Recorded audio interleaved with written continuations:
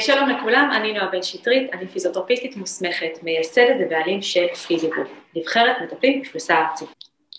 היום אנחנו נדבר על הפלסטיות של המוח, זה מנפלאות המוח שלנו, באמת מהדברים שאנחנו לפעמים לוקחים כמובן מאליו, כשאנחנו מסתכלים למשל על ילדים, וזה בכלל לא מובן מאליו, כשאנחנו מסתכלים על מבוגרים, ובטח על שיקום נוירולוגי, לאחר טראומה, לאחר אירוע מוחי, שבץ מוחי.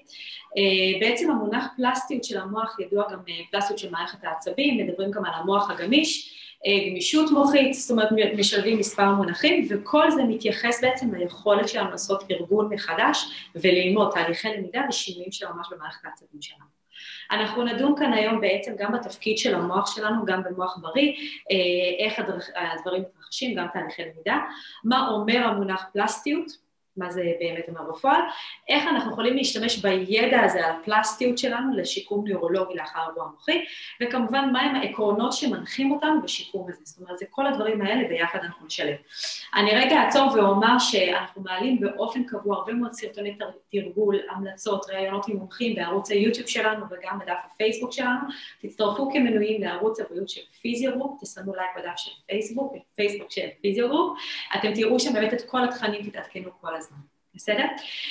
עכשיו, התפקיד של המוח בעצם, אנחנו רוצים לדבר על זה שהמוח, כולנו יודעים, זה האיבר הראשי של מערכת העצבים שלנו, בלי זה אנחנו כמעט ולא יכולים להתקיים, מאוד מאוד קשה לנו, גם בני אדם, בעלי חיים כמובן. המוח שלנו זה שמקבל את כל המידע ממערכות הגוף השונות, בעצם הוא מאבד את המידע הזה, וכך הוא מנהל את ההתנהגות שלנו. בסדר? בסופו של דבר זאת ההתנהגות שלנו, אם אני מרימה את היד מאש חמה, זאת ההתנהגות שלי כתגובה לחום, או בכלל מתהליך למידה שלמדתי עוד קודם, ואני עוד מראש אתרחק מהחום, ועל זה אנחנו נדבר. בעצם העיבוד הזה של המוח מאפשר לנו להתאים את עצמנו לסביבה, ללמוד ובככה לשפר את התגובות העתידיות שלנו, זאת אומרת, אנחנו לרוב נעביר תהליכי למידה, כי הם מתרחשים כל הזמן בעצם, ותהליכי הלמידה חוסכים לנו פציעה עתידית. בסדר, אם אני עכשיו אראה ברחוב זכוכית ואני יחפה, כבר למדתי שזכוכית זה כואב ואני לא רוצה לדרוך עליה, ואני לכן אשנה את ההתנהגות שלי כדי להימנע ממנה, להימנע מזה שזה יקרה שוב. בסדר?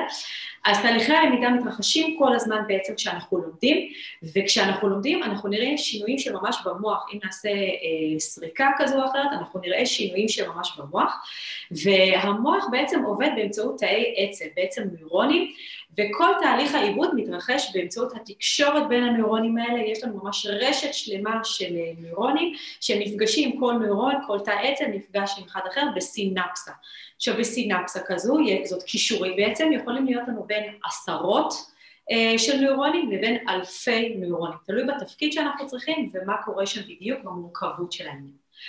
עכשיו, אמרנו שאנחנו מדברים פה על תהליכי למידה בעצם, על נוירופלסטיות, והמוח שלנו מורכב מכל כך הרבה נוירונים, כל תאי העצב האלה שהם מקושרים ביניהם בסינפסות. תהליכי הלמידה במוח שלנו בעצם מביאים לשינוי בסינפסות האלה, בסדר? עכשיו, למידה יכולה לגרום לסינפסות להתחזק, או להיחלש בעצם, הם אפילו לגבוה, בעצם למות אפילו. זאת אומרת, ויש לנו ככל שנעשה למשל חזרות גבוהות יותר, אנחנו נחזק את הסינפסות האלה ונחזק את היכולות שלנו, ואם פעם חשבו שזה קורה רק בגילי הילדות, ינקות, עד גיל 20 דיברו על זה, ואמרו אחר כך אנחנו לאט לאט גובעים וניצלנו את כל היכולות שלנו, אז זה ממש לא נכון, והסינפסות האלה יכולות להתחדש כל הזמן, אנחנו יכולים לחזק אותן כל הזמן, לשפר אותן כל הזמן.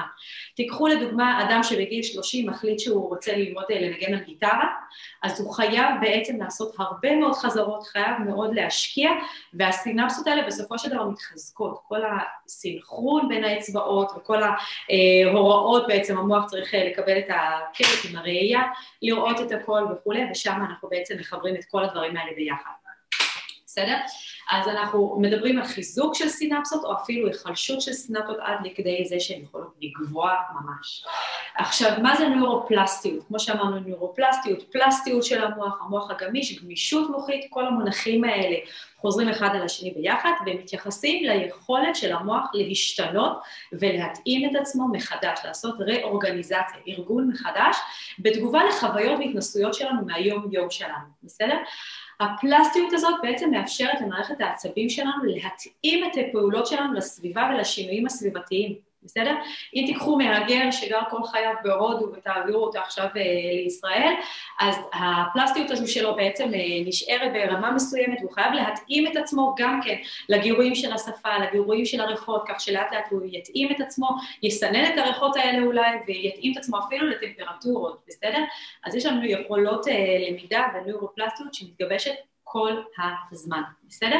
עכשיו, המוח אמרנו מחזק כל הזמן סינפסות, או יכול בעצם להעלים סינפסות. עכשיו, הפלסטיות במערכת העצבים היא כלי מרכזי, אין דרך להעריך כמה זה חשוב בכל התהליכים שלנו, של הלמידה של כולם, כל יום, גם בגיל המבוגר יש הרבה מאוד בני 50-60 אומרים זה או ככה אני לא יודע חשבון, או אני לא יודע כך או כך, אני בעצמי בגיל 20 למדתי לרכב על אופניים, ויכולתי להגיד אוקיי, בתור ילדה לומדים לרכב על אופניים, ואני בגיל 20 הלכתי ולמדתי, רכשתי יכולות מסוימות חדשות, שדורשות הרבה מאוד סינכרון של הרבה מאוד מערכות, גם שיווי משקל, גם מוטורית, הכל ביחד, וזה אפשרי, ואפשר בכל גיל, וזה לגיל 20, בסדר?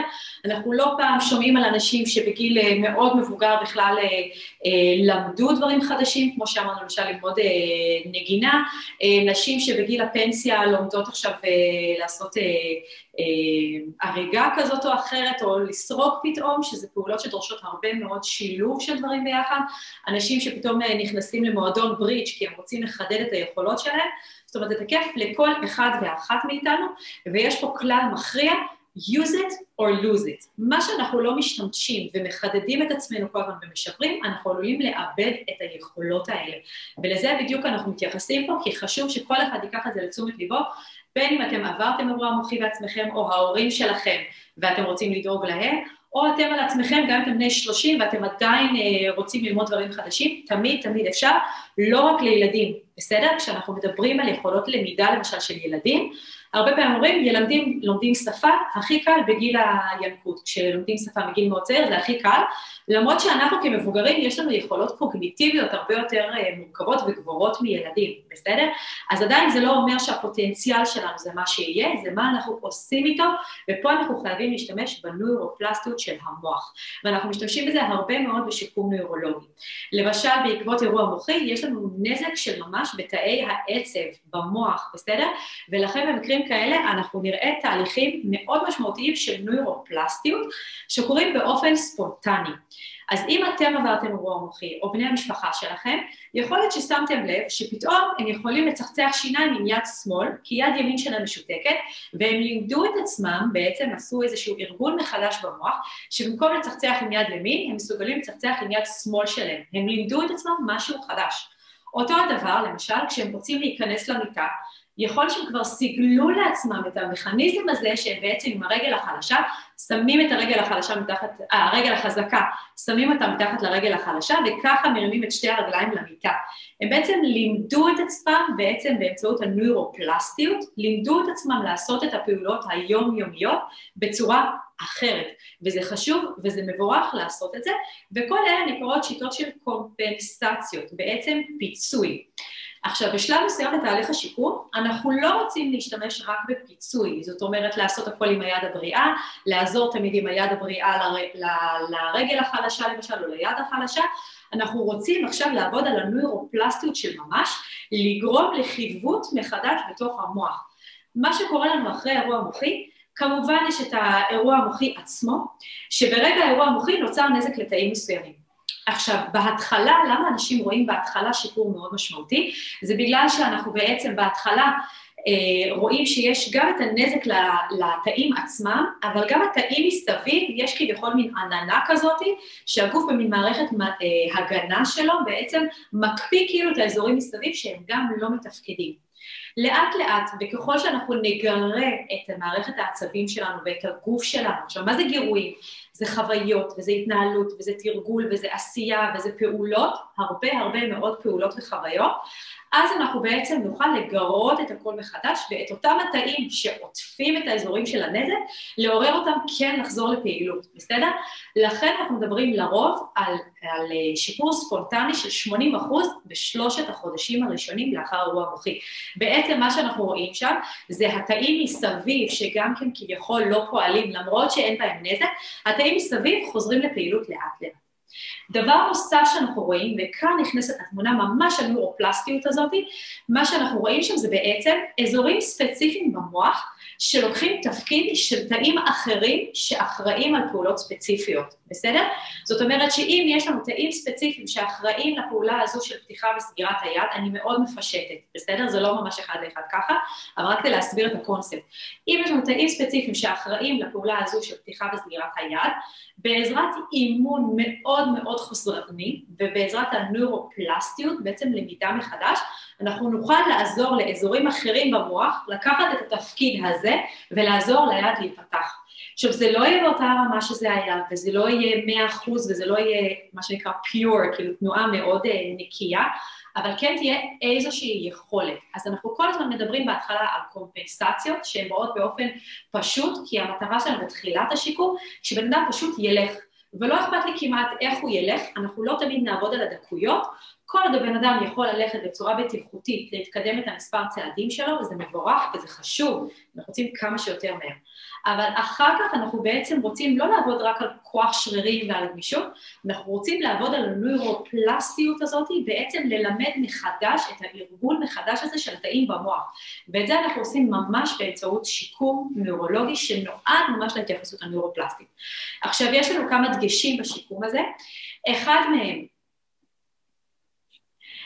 מהם זה הקונספט שדיברתי עליו קודם, של ה-use it or lose it. כל דבר שבו אנחנו משתמשים, אנחנו בעצם מחזקים ומשפרים.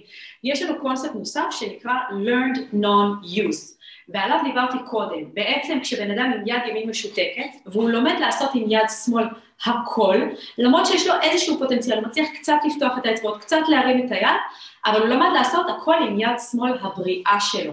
אוקיי? אז מה קורה פה? הוא למד לא להשתמש ביד ימין, שאותה הוא בעצם רוצה לתרגל.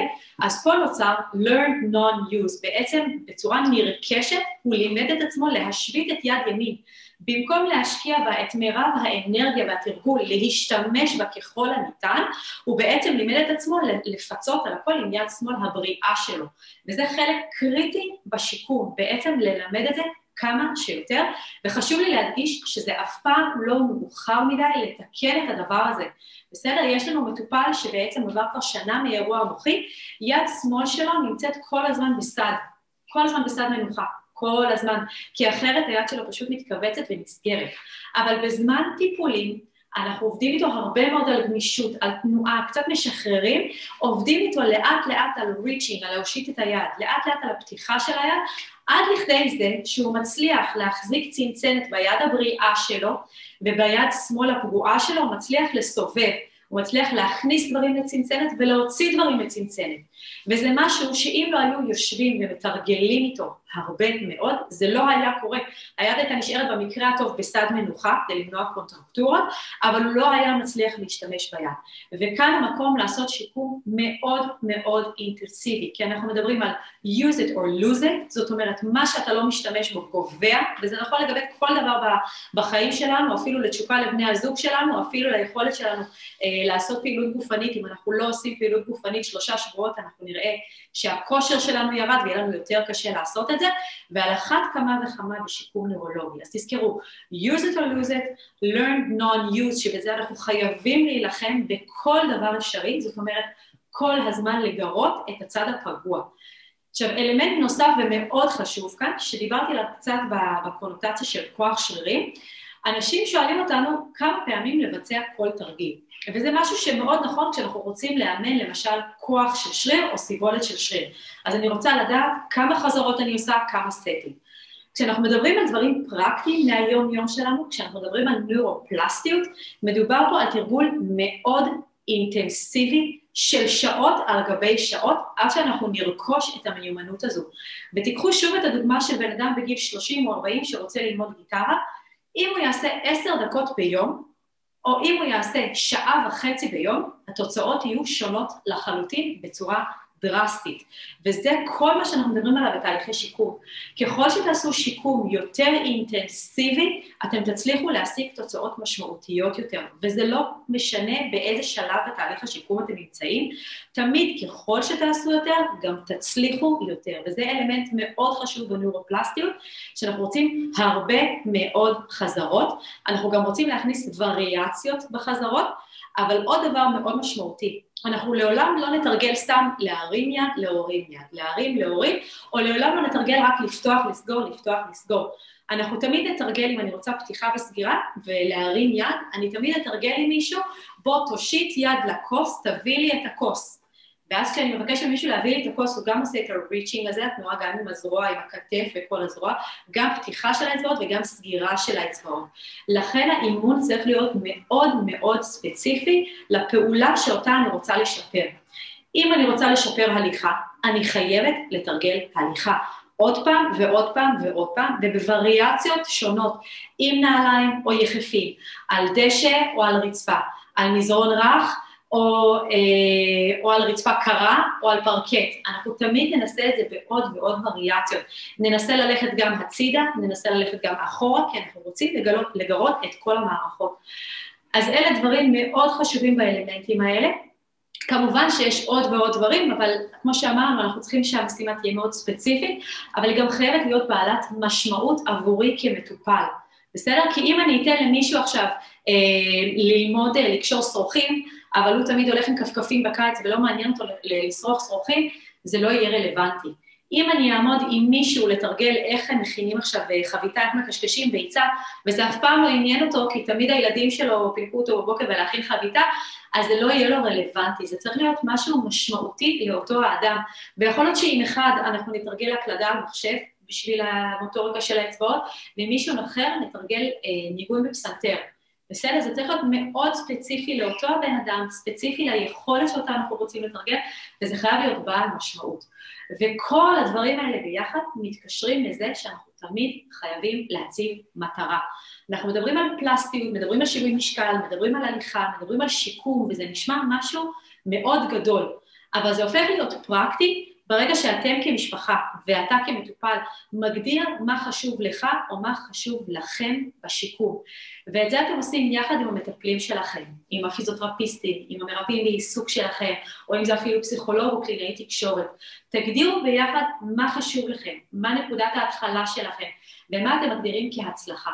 עכשיו, אותו הדבר קשור לכל דבר בחיים שלנו, וזה משהו שחשוב לכל אחד לסגל, והלוואי ותהיה לי פה השפעה גם על אנשים שבכלל לא עברו אירוע מוחי, והם רק הבנים של, ובזכות זה הם הצליחו לרכוש לעצמם מיומנויות אחרות בחיים שלהם. אבל עכשיו באמת, לאנשים שעברו אירוע מוחי, תשימו לב שאתם מתרגלים כמה שיותר, שאתם לא מזניחים את הצד הפגוע, ושאתם מציבים מטרות ועובדים לעברם. בסדר? עכשיו, אנחנו אף פעם לא מבטיחים הבטחות שם, אבל באמת, באמת, באמת, ככל שתשקיעו יותר בתהליך שיקום אינטנסיבי, ארוך טווח, אתם תראו יותר תוצאות. בטח ובטח בשלב ההתחלתי אחרי מספר חודשים מאירוע מוחי, ועדיין תראו תוצאות גם שנה, ו3 ו10 שנים אחרי אירוע מוחי, כי תמיד יש מה להשיג. ואנחנו פה בפיזיוגרופ באמת דוגלים, ותמיד לחשוב איך כן ומה כן, כי אנחנו באמת מאמינים שאפשר להשיג שינוי, והתפקיד שלנו כאן זה לעזור לכם להשיג את השינוי המשמעותי, כדי לשפר את איכות החיים שלכם. עכשיו באמת שאני מזמינה אתכם גם להתייעץ איתנו בשיחות הטלפון, לראות איזה טיפול הכי מתאים לכם, אם זה פיזיותרפיה ואם זה ריפוי בעיסוק ואם זה קלינאי תקשורת, וזה פשוט קבוצות תרגול למיניהם שיש לנו גם כן, תתקשרו אלינו למשרד, הטלפון שלנו הוא 058-58-158. תצטרפו ללייבים הקבועים שלנו, לקבוצת הוואטסאפ שלנו, מטפלים באירוע מוחי, תתקשרו אלינו לייעוץ טלפוני, תראו את סרטוני התרגול שלנו ביוטיוב, כמובן בעמוד הפייסבוק יש שפע תכנים ותרגילים והרצאות ורעיונות, ובאמת תצטרפו כי יש לנו הרבה מאוד דרכים לעזור לכם, ואל תוותרו אף פעם, כי תמיד יש משהו להשיג, ואתם לא תדעו מה אתם יכולים להשיג עד שלא תנסו ותתחילו ותעשו את הצעד הראשון הזה. אז באמת אני מאוד מקווה שהצלחתם ללמוד דבר או שניים על נוירופלסטיות, זה ממש על קצה המזלג, יש עוד שפע ידע, ואני מקווה להעלות עוד סרטון נוסף שיסביר את זה עוד קצת לעומק, ושוב, אם יש שאלות, תתקשרו אלינו, 058-58-158. אני נועה בן שטרית, שיהיה לכם הרבה בריאות, איתנה והרבה.